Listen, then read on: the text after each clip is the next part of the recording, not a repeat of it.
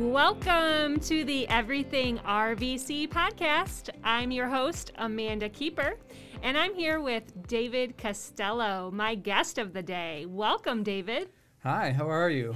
I'm fantastic. I'm super excited because I am the main host. Yeah. And you are at my disposal today. Yeah, I'm in the hot seat today. You are in the hot seat, and I am so excited about this. We talked about doing some podcasts with just the two of us, and I had previewed an idea in the past about doing a career style interview. It comes from Mark Savickas. And he is a researcher who believes that if you ask people the right questions, you can really get to what they would be most passionate about in terms of a career and where they would be situated nicely to meet their personality, their preferences, and the environment that they would thrive in. So I am excited to take you through the career style interview today. How are you feeling about this? You know, our guests always say they're nervous before they come on, and I always think, why? It's no big deal, because I'm usually in this chair where, like the chair you're in, interviewing, and I'm like, I don't understand why they're so nervous. This is easy. But yeah, it is a little nerve-wracking when you're the one with the spotlight on them. So yeah, I'm a little nervous. Plus, it's not a normal. It's sort of a diversion from what we normally do. Right. So I don't know what to expect with this career thing, but Well, I will do my best to make you feel as comfortable and as at ease as possible. I think that knowing you the way I do, you're really going to appreciate these questions and have some fun with them. So let's just get right to it. Okay. David, tell me about who you admired when you were growing up. So whom would you like to pattern your life after? So we're going to go with three examples. Ooh. Who were your heroes or role models? Growing up. Yeah. So I have some of the obvious ones, the cliche ones or whatever that you hear. My parents. Okay. Even though that's something that maybe I didn't realize till later in life, I still think it's a fair answer. Yes. Because I don't think you realize it when you're that age that you're trying to be or live up to your parents. Yes. Especially my dad, I guess. Not that I shouldn't even say that. So my dad, from the standpoint of he showed me what hard work looks like. He was a machinist. Okay. He worked countless hours, got up early, came home late. Some Saturdays, it was a source of frustration for my mom sometimes. She was a housewife, homemaker, raising three boys. And so on the flip side of that, I also admire my mom, but that came later, especially after I became a parent a few years ago. Right. Then I realized how much my mom was doing at that time and doing what I'm doing times three. I told her, I can't believe you did this with three of us. But yeah, my dad really showed me what it was to sacrifice for your family, what hard work looked like, and he never complained. Like I said, it was my mom complaining about the hours he worked and things like that, but it was never my dad complaining. He was doing it for his family. And, he retired. I tell this story a lot because I was at his retirement party, and when he retired, they gave him this lamp that had like gear parts and stuff on it, like some of the parts that he worked on. It was kind of patterned after that, and 40 plus years of what he did, and he walked away with this lamp. But he didn't complain about that either. He thought it was cool, and he proudly displayed that in his living room. So definitely my parents. I know that was a long answer to just get to one of them. But then I also had the superficial, heroes that I looked at, like Michael Jordan. And those are important. So let's go back for just a second. How are you like your father? Oh, we're similar temperaments. We're very sort of even-keeled. kind. I'd like to say kind and just mild-mannered, I guess. Just I'm maybe a little bit more outgoing socially than my dad, but we're both kind of just even-keeled guys. Like you can't get a necessarily a good read on. And I think from a parental standpoint, I'm kind of using my dad as an example there too with my son. Like he's gonna know when I'm upset with him, not because I'm yelling at him or anything, but because he can tell I'm upset with him. I'm disappointed in him, and that was how it was with my dad. You know, he didn't raise his voice to me much or anything like that, but I knew when I had let him down, and that made me feel bad, and that was enough, right? To try to rectify it for next time. So we're very similar as dads, I think. Okay. And yeah, just sort of similar temperaments, I guess. Okay. And what about your mom? How are you similar to your mom? Worry. I worry a lot. I definitely got that from my mom. I think I mentioned on the show once before. I think it was you weren't here. It was when we had George Hernandez on, and we were talking about kids and how you let them. They used to let us just run wild in the neighborhood, and they never knew where we were. We'd come back hours later, and I was like, I can't imagine doing that today with my kid. And I just talked about how I can't believe my mom let us do that. Yeah. Because she was the biggest worrywart. But yeah, we would disappear for hours. So yeah, I worry like my mom. She worried about everything. I'm definitely not at the level that she was, but you know, I worry about things that maybe I shouldn't. What's an example of something you worry about? Oh gosh. Well, again, now that I'm a parent, I worry about every little thing with Elliot. You know, I'm a little overprotective with him. Like just last night, he has this toy that my mother-in-law gave him. That he's into animals right now. He has like a million toy animals. He has this one of a bear, and it has a little fish in the bear's mouth, but it comes out, and it came out last night. And he walked up and handed it to my wife, and I was like, "What is that?" I didn't know. Why does he have this little part? Because I give him these Star Wars guys that I had from when I was a kid. I have this box of them, and I've been giving them to him, but I don't give him any of the little weapons and stuff. Right. He just gets the figure because I'm paranoid about these little parts. So I was just mortified that he had this little part thing that came out of it or whatever. That could end up in his mouth. Exactly. Right? Exactly. So yes. I worry about everything with him. I worry about him going out into the world someday, especially the world that we're in right now. I just want to lock him up in a bubble. And I don't know that makes me unique, but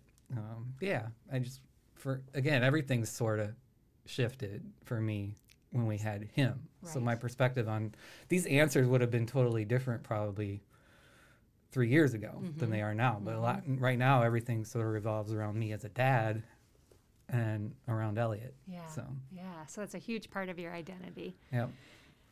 Awesome. Okay, so we have your parents. Yep. Let's go. You mentioned Michael Jordan, who was also one of mine. He was in my answer when I did this. Okay, good. So I don't feel. No, not at all. So tell us, what was it about Michael Jordan that you wanted to pattern your life after him?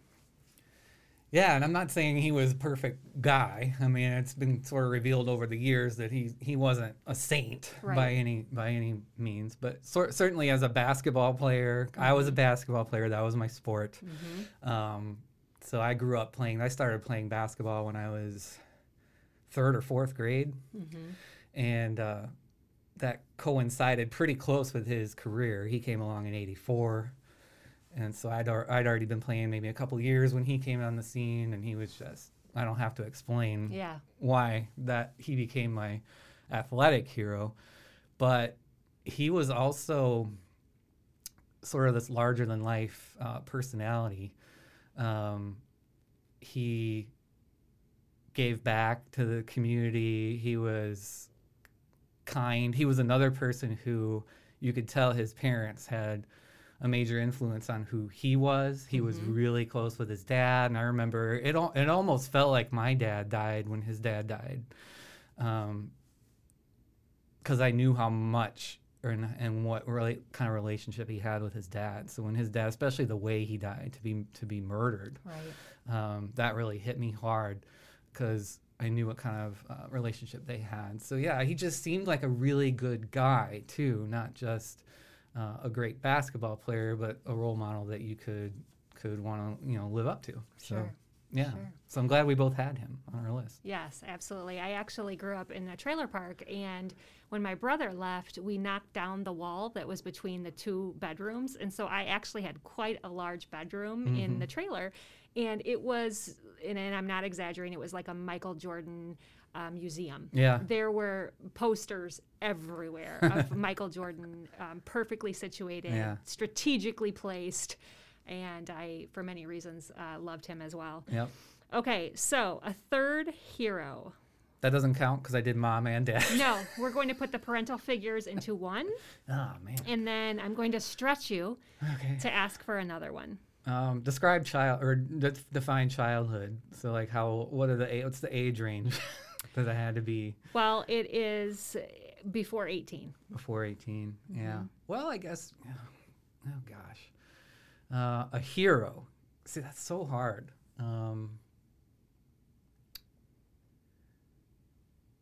I mean, there's other people who I admired their talents, like Jerry Seinfeld. That was a little bit later, like I kind of started high school. I just loved him, and his comedy ended up meaning a lot to me. I'm a funny guy. I like to think I'm a funny guy. You are a funny guy. So I relate with comedians because I use humor as a defense mechanism. I try to bring humor to any situation to try to lighten the mood. There's rarely a situation where I won't try to inject some humor into it. I also feel like I matured slowly. Okay. We may dig into that a little bit later, but and Jerry was definitely an overgrown child. I mean, by the time he launched his show, he was already in his 40s, and the character, quote unquote, that he was playing was basically himself. I mean, there wasn't much of a character there, and he was an immature guy, right? He didn't mature much like me until he got married and had kids. But he was even older than me at that, when he finally started down that journey. So, he's in his 60s now, and his kids are still, pretty young. So anyway, the point is, I kind of related to him because we were both overgrown kids who matured slowly and didn't mature till later in life and used humor to get through life. So you described it as a defense mechanism. Yeah. And so when you hear someone laugh at something you say, how do you feel? Oh, it's the best. It's the best feeling. And actually, Jerry, I read an interview with him about how he described comedy, and he basically described it in three levels that you have to go through. He said the first is to be able to make your friends laugh. The second is to be able to make strangers laugh.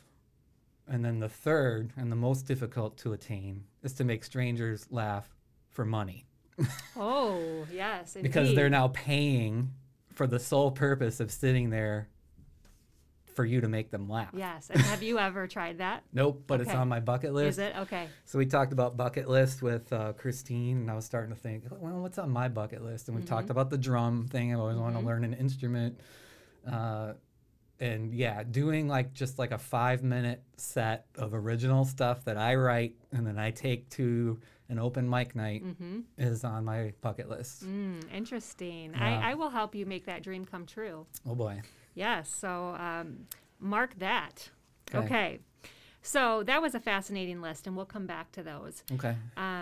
So question number 2 on the career style interview. And for the listeners, again, this is from Mark Zabicus, and these questions come from alfredadler.edu, so you can access these yourselves.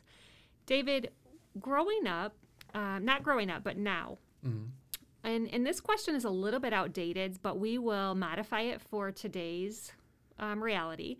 The question is, what magazines do you read regularly? What do you like about them? And what TV shows do you really enjoy and why?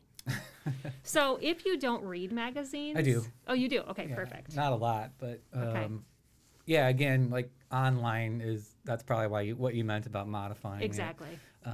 You know, magazines, I still subscribe and have subscribed to Entertainment Weekly since basically they launched in the mid 90s. So that's how long I've been a subscriber. Okay. It's everything pop culture, and I love everything pop culture.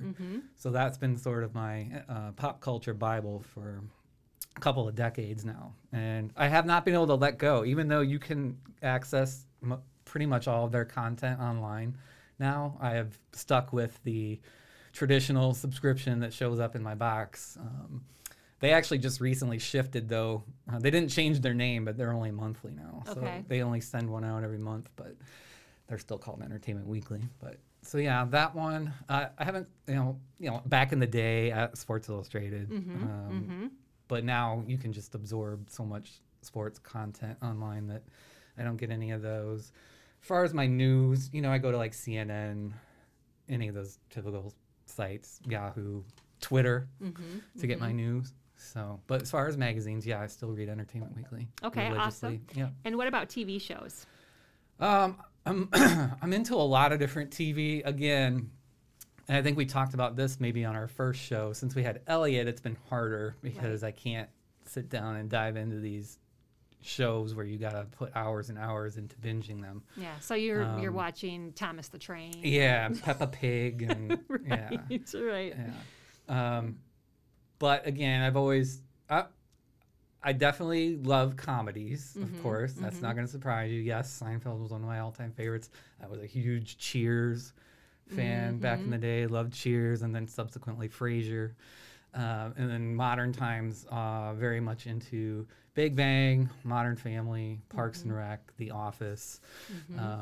I love that you can watch those over and over again and still laugh all the time. But I am also very much into dramas and the ones that you have to spend a lot of hours and hours. We talked about Lost, Game of Thrones.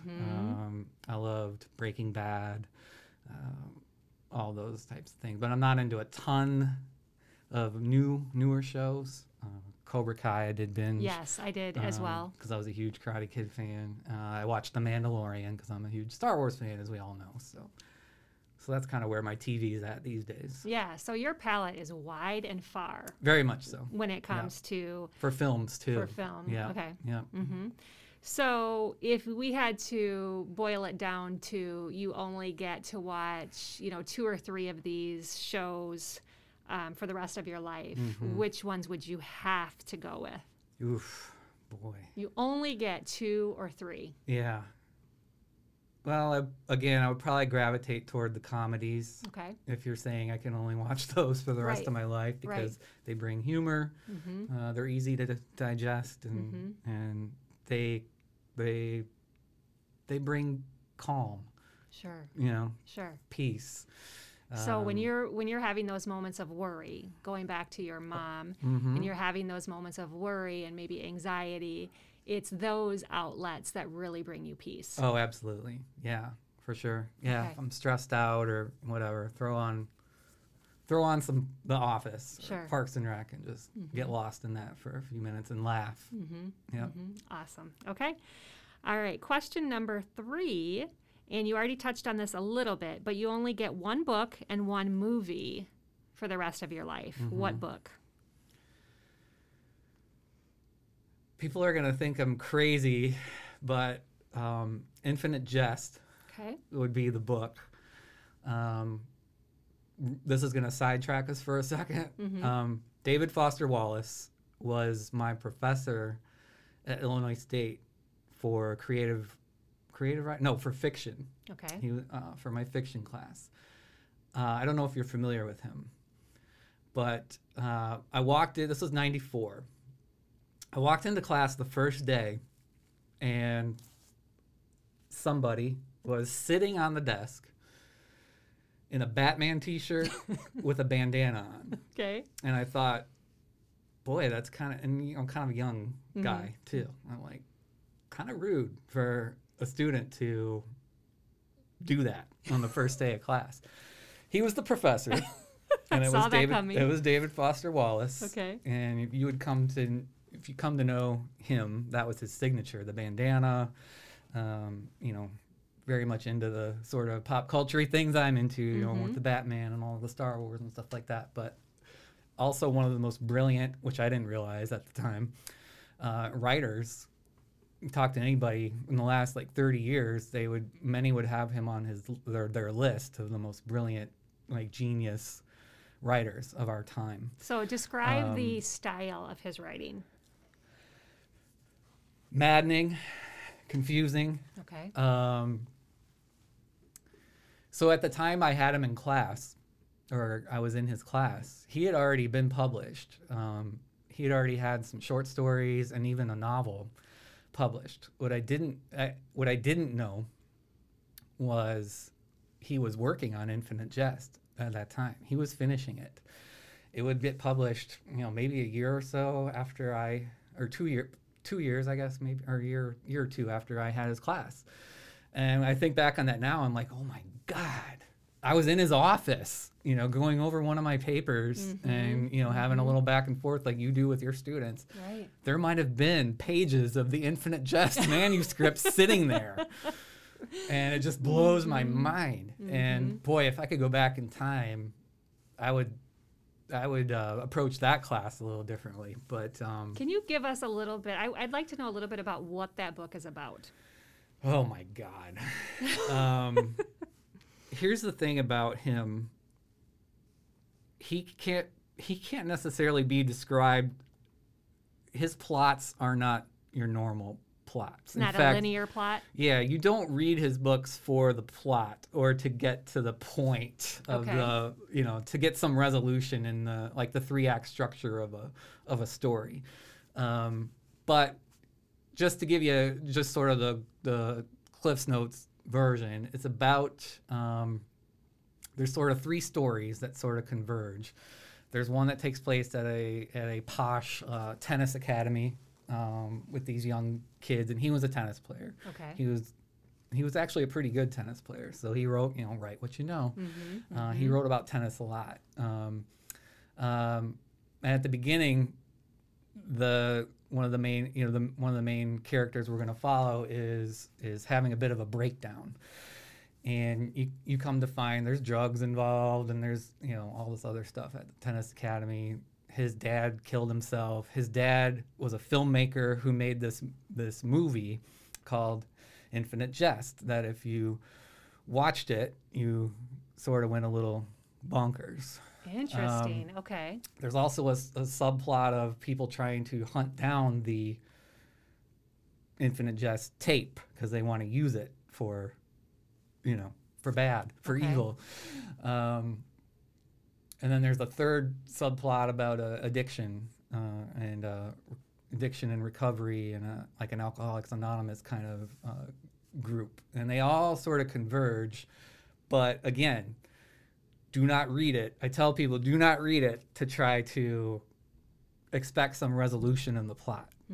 Read it because his writing is just so brilliant. I found myself just going back and rereading a paragraph, you know, because it was just so beautifully written. And so I say to people, the first time, don't try to figure out what's happening or how everything connects. Just appreciate his writing, because his writing is so good, so rich. Then maybe go back and read it again, and then you'll have a little bit of a better understanding of the stories and how they connect, and then maybe you can start to try to figure out how that gets pieced together. So what I'm trying to say is you're rewarded each time you read it, which is why I selected it.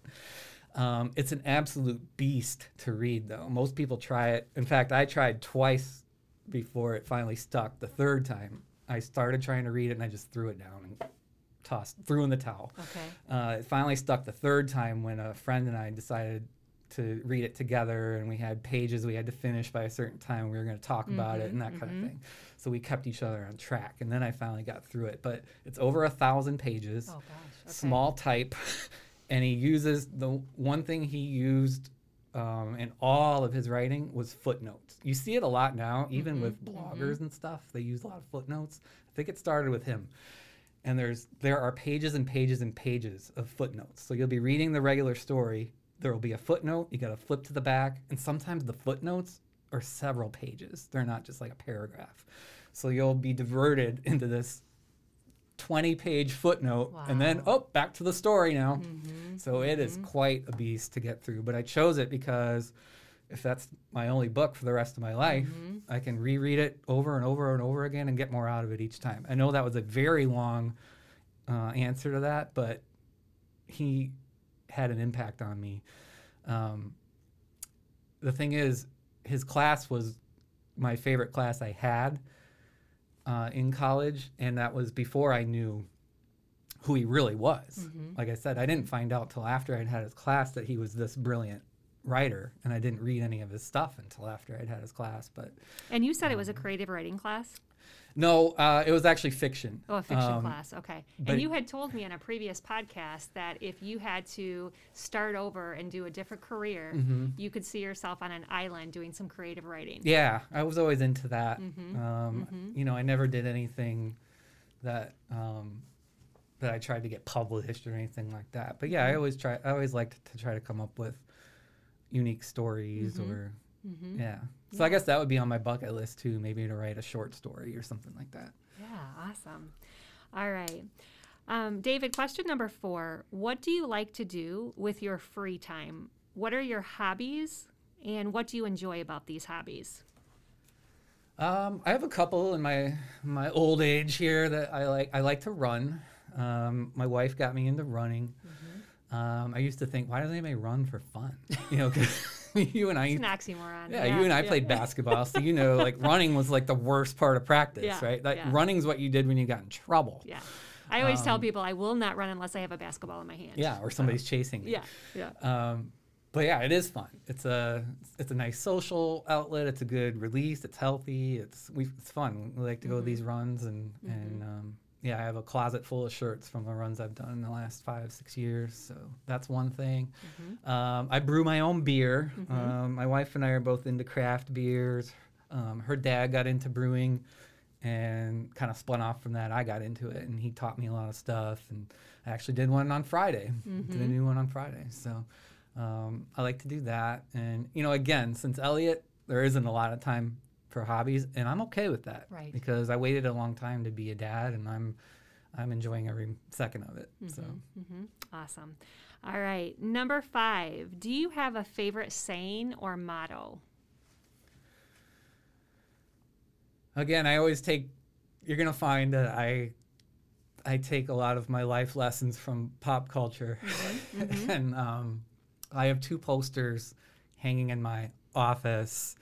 And a friend of mine who's an artist did them. She does these minimalist kind of posters that are spun off from pop culture. And it basically takes like a favorite quote of yours or something from a movie, and then she takes an image that sort of represents the movie and puts it on a poster. So I have 2 that I had her do for me.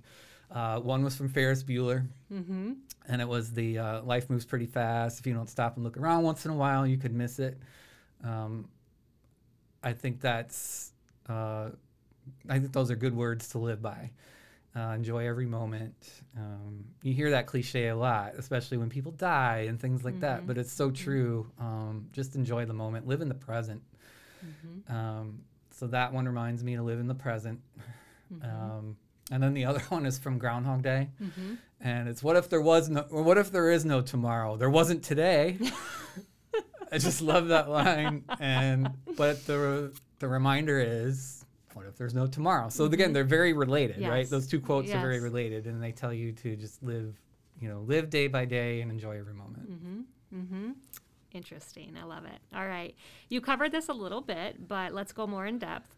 In junior high and high school, what were your favorite classes and why? And what were your least favorite classes and why?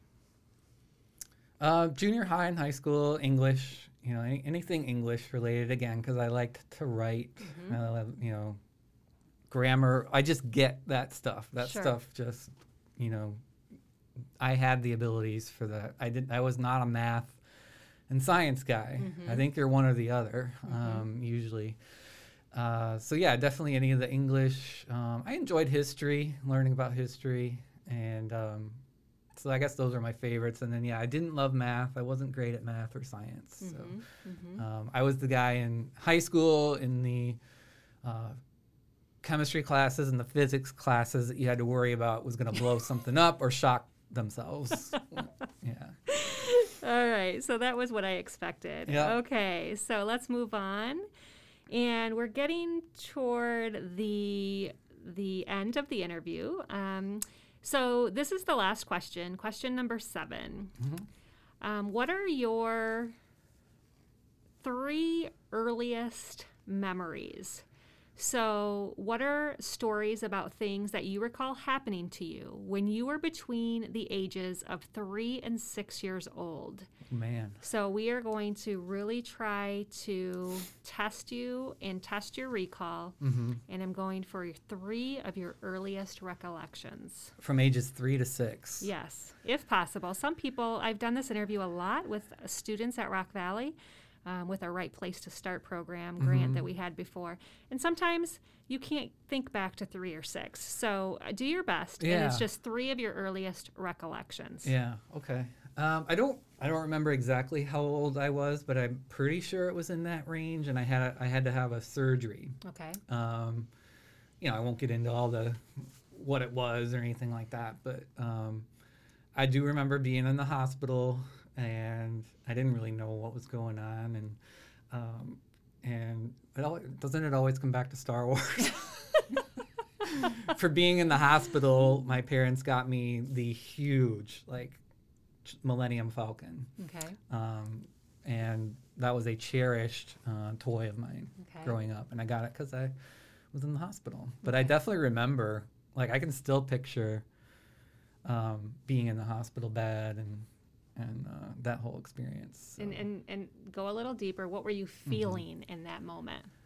I was confused. When you're that young, you don't know what's going on. And that's the good thing about it, though, right? Because my son had to have a surgery as well about a year ago. When he was had just turned 2. Okay. We were waiting for him to get a little older. It's something we knew we had to have done, but he needed to be a little older to do it.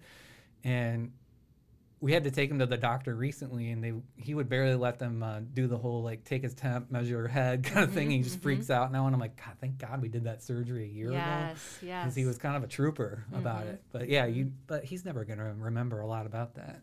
Yeah. So that same thing. I just kind of remember still being in the bed, kind of waking up from it, and my parents being there, and I remember them giving me that gift, and that's pretty much the extent of what I remember. But. And when they gave you that gift, what was the feeling? Oh, surgery's not so bad. What else do you guys want to do? I can get an X-Wing and a TIE fighter, too. That'd be great. What else do you want to do? Right. All right. Another early... Oh, Yeah. in 1 second, I have to go back. So if you had to give that story a headline, you're the creative writer. What would the headline be? For that story? Yes. Oh, gosh.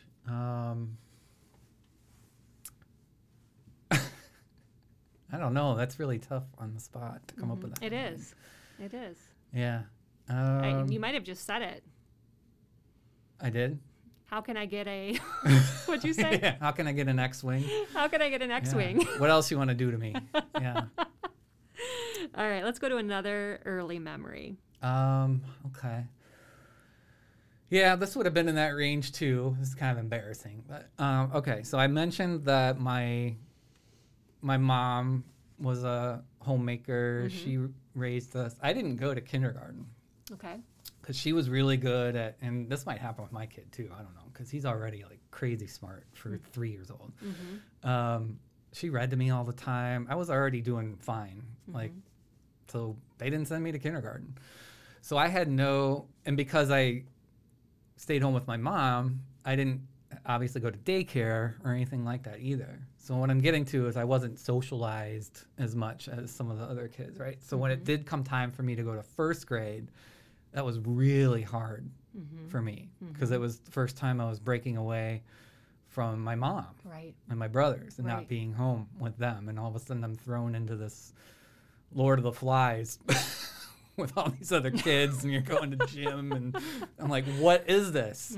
So I was kind of a mess that first, like, I don't know, my mom would remember more about how long it was, but at least the first week or so, I cried.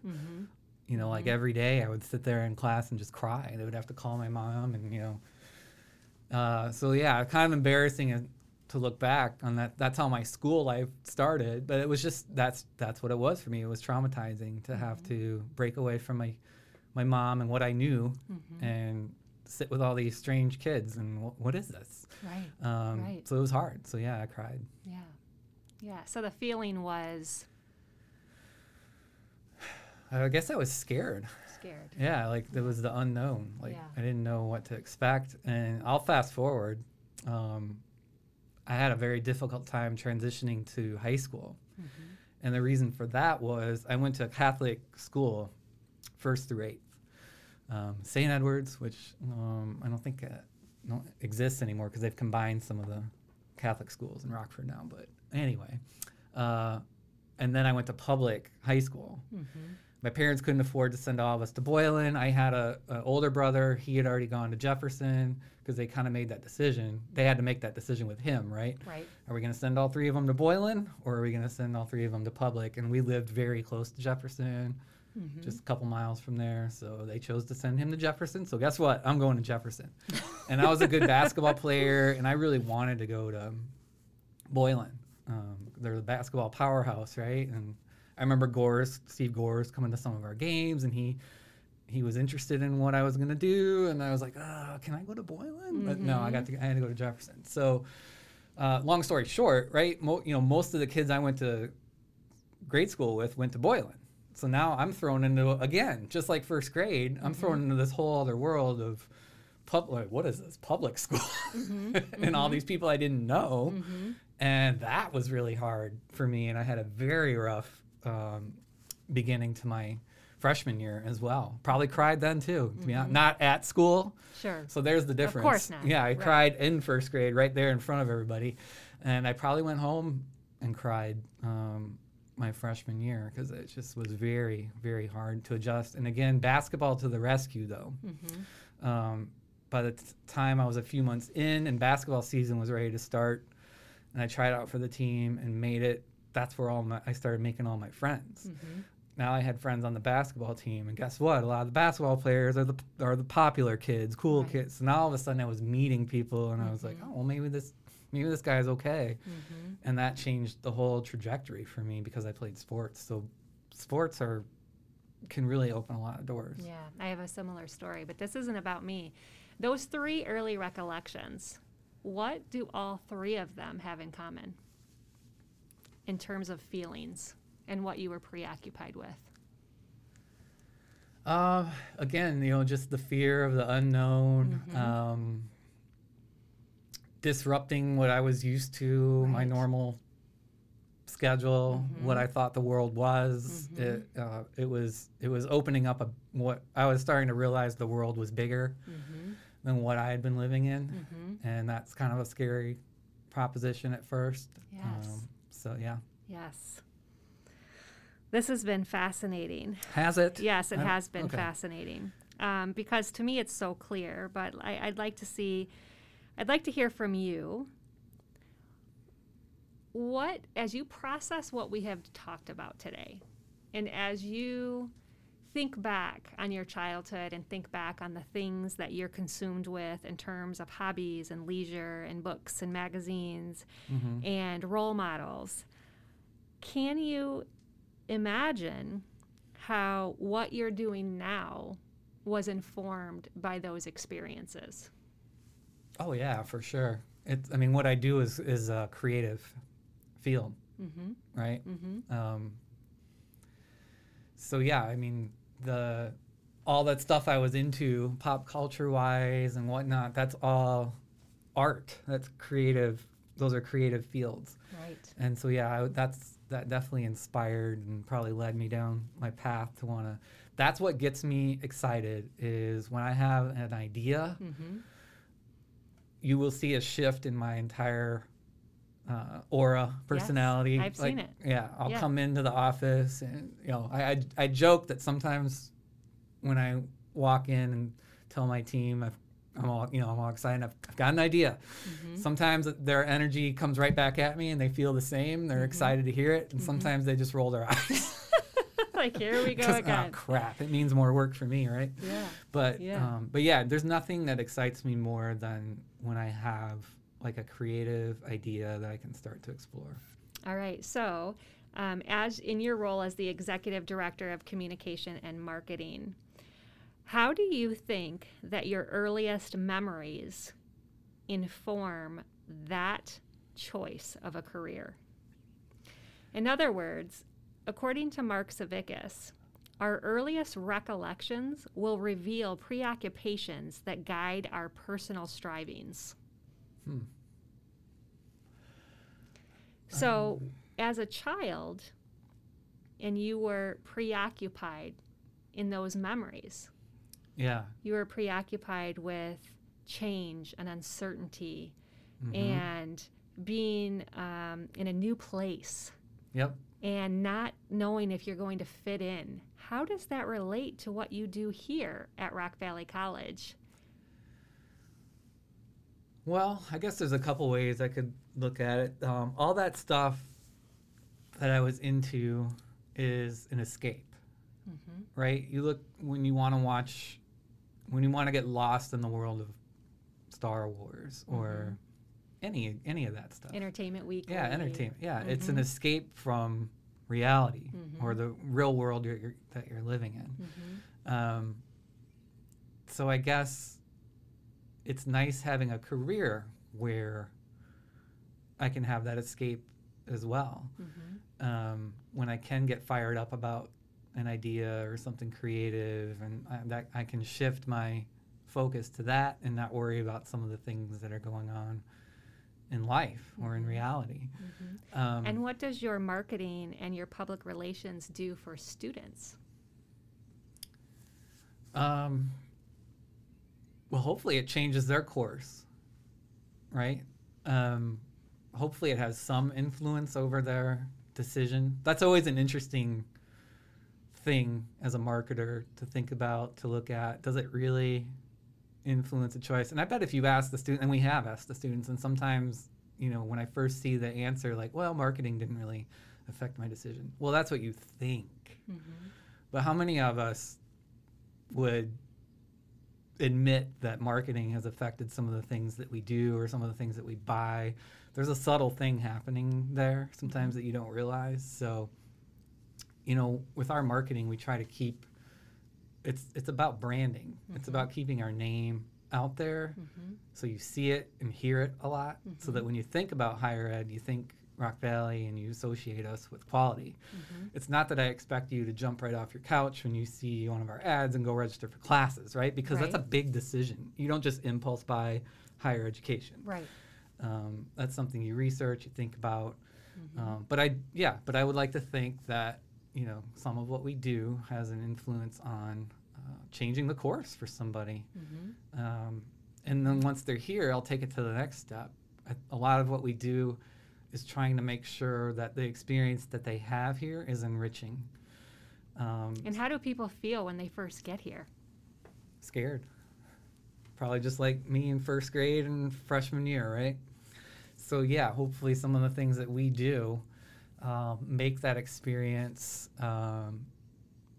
easier and better for them. Seeing some of the things we do on social media that shows you what it's really like to be a student here, or the fun that you can have here, or I didn't know they did all these events, or I didn't know they had all these clubs. And so hopefully some of what we do that shows life at Rock Valley makes it an easier transition for them and not so scary.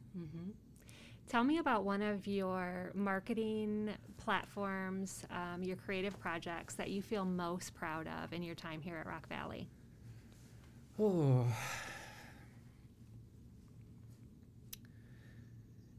it wasn't. I'll start with one that it wasn't marketing, it was more PR. Sure. And that was the 50th anniversary stuff. I was really proud of what we did with that year. I came up with that idea to do the 50th Fridays, I call them. And so every Friday, we would highlight a different year in our history. And we started at the first year, and then each week we did another year, and we worked our way up. So we kept it top of mind all year long. So it wasn't just like we had a celebration that year to honor our 50th. We honored it all year. And we reminded you every week of stuff that happened. So from 65 all the way on up to, at the time, 2015. And I dug through, it was a passion project. Steve Thompson introduced me to the archives and where to access everything. And I literally sat down there, and every Monday I started right here where we are in the library, over in the archive, digging out these huge books of news clippings and press releases. And I would plop down at a table in the library, and I would flip through them, and I would find the things that jumped out at me. And I would have to to get photos to go with it, I would have to literally take a picture of the picture.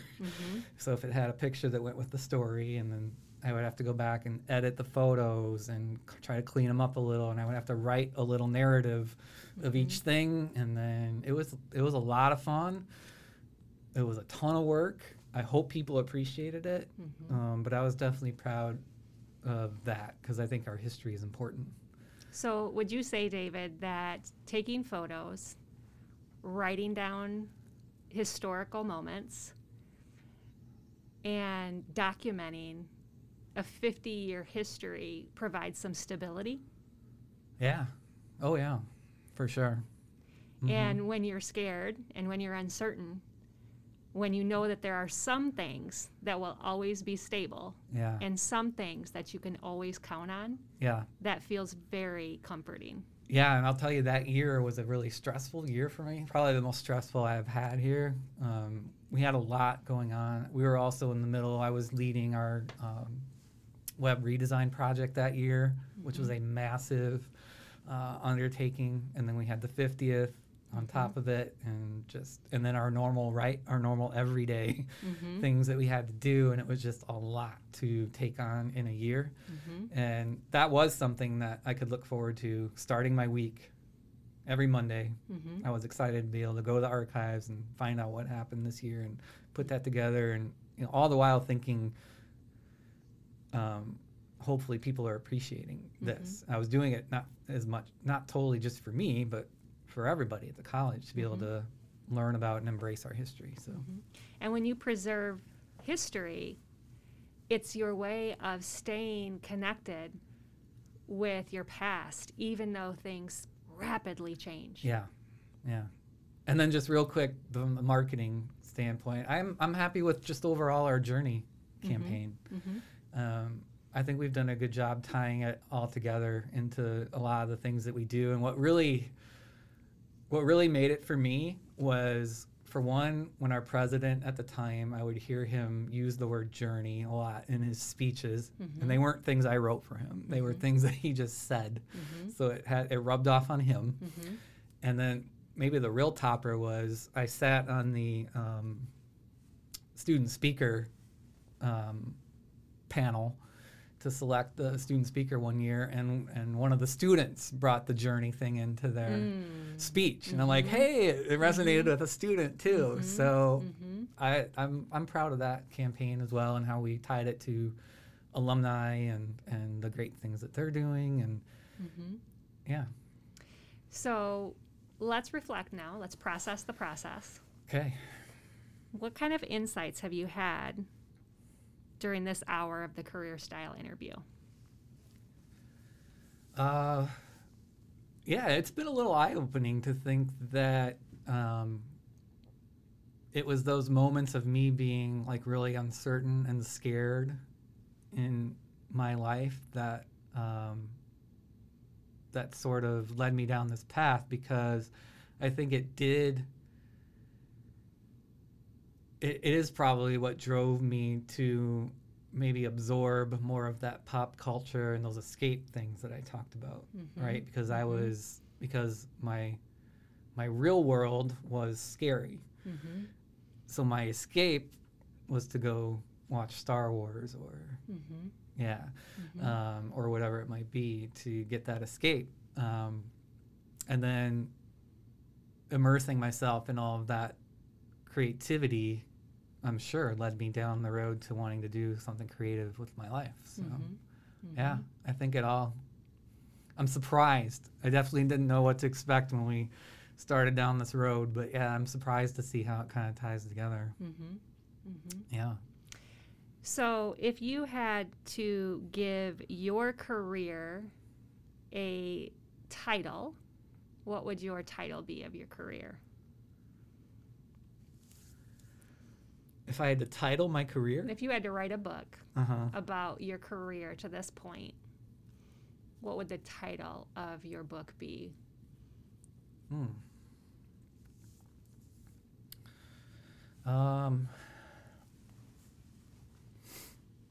Boy, you always put me on the spot with these titles. Let me walk you through my marketing process. I don't just come up with these things on the spot. So I want you to go back to your favorite sayings. Yeah, life moves pretty fast. Yeah. Life moves pretty fast. And you have a job that captures people's history and writing and photos and public relations marketing. You have a job that helps make people who feel really uncertain about what they should do feel more comfortable when they walk on campus. And, you know, your good day is when you can express yourself creatively and provide fun and kindness to someone around you, and those role models that you looked up to who served others and who looked around them and they didn't complain, but they said, how can I help? You know, are you self-actualizing? Are you happy with where you are? And maybe those favorite quotes that you have can be reflective of the title of your career journey. So life moves pretty fast? Life moves pretty fast. Yeah. Life moves pretty fast. Yeah. What if there is no tomorrow? There wasn't today. So you take the two and you put them together. What if life moves pretty fast? What if there was no tomorrow? I like it. I'll start working on the book. Well, for those of you that are listening, again, I can't say enough about this career style interview by Dr. Mark Savickas, Savickas. You can find this entire questionnaire on alfredadler.edu. That's alfredadler.edu under the career style interview questionnaire.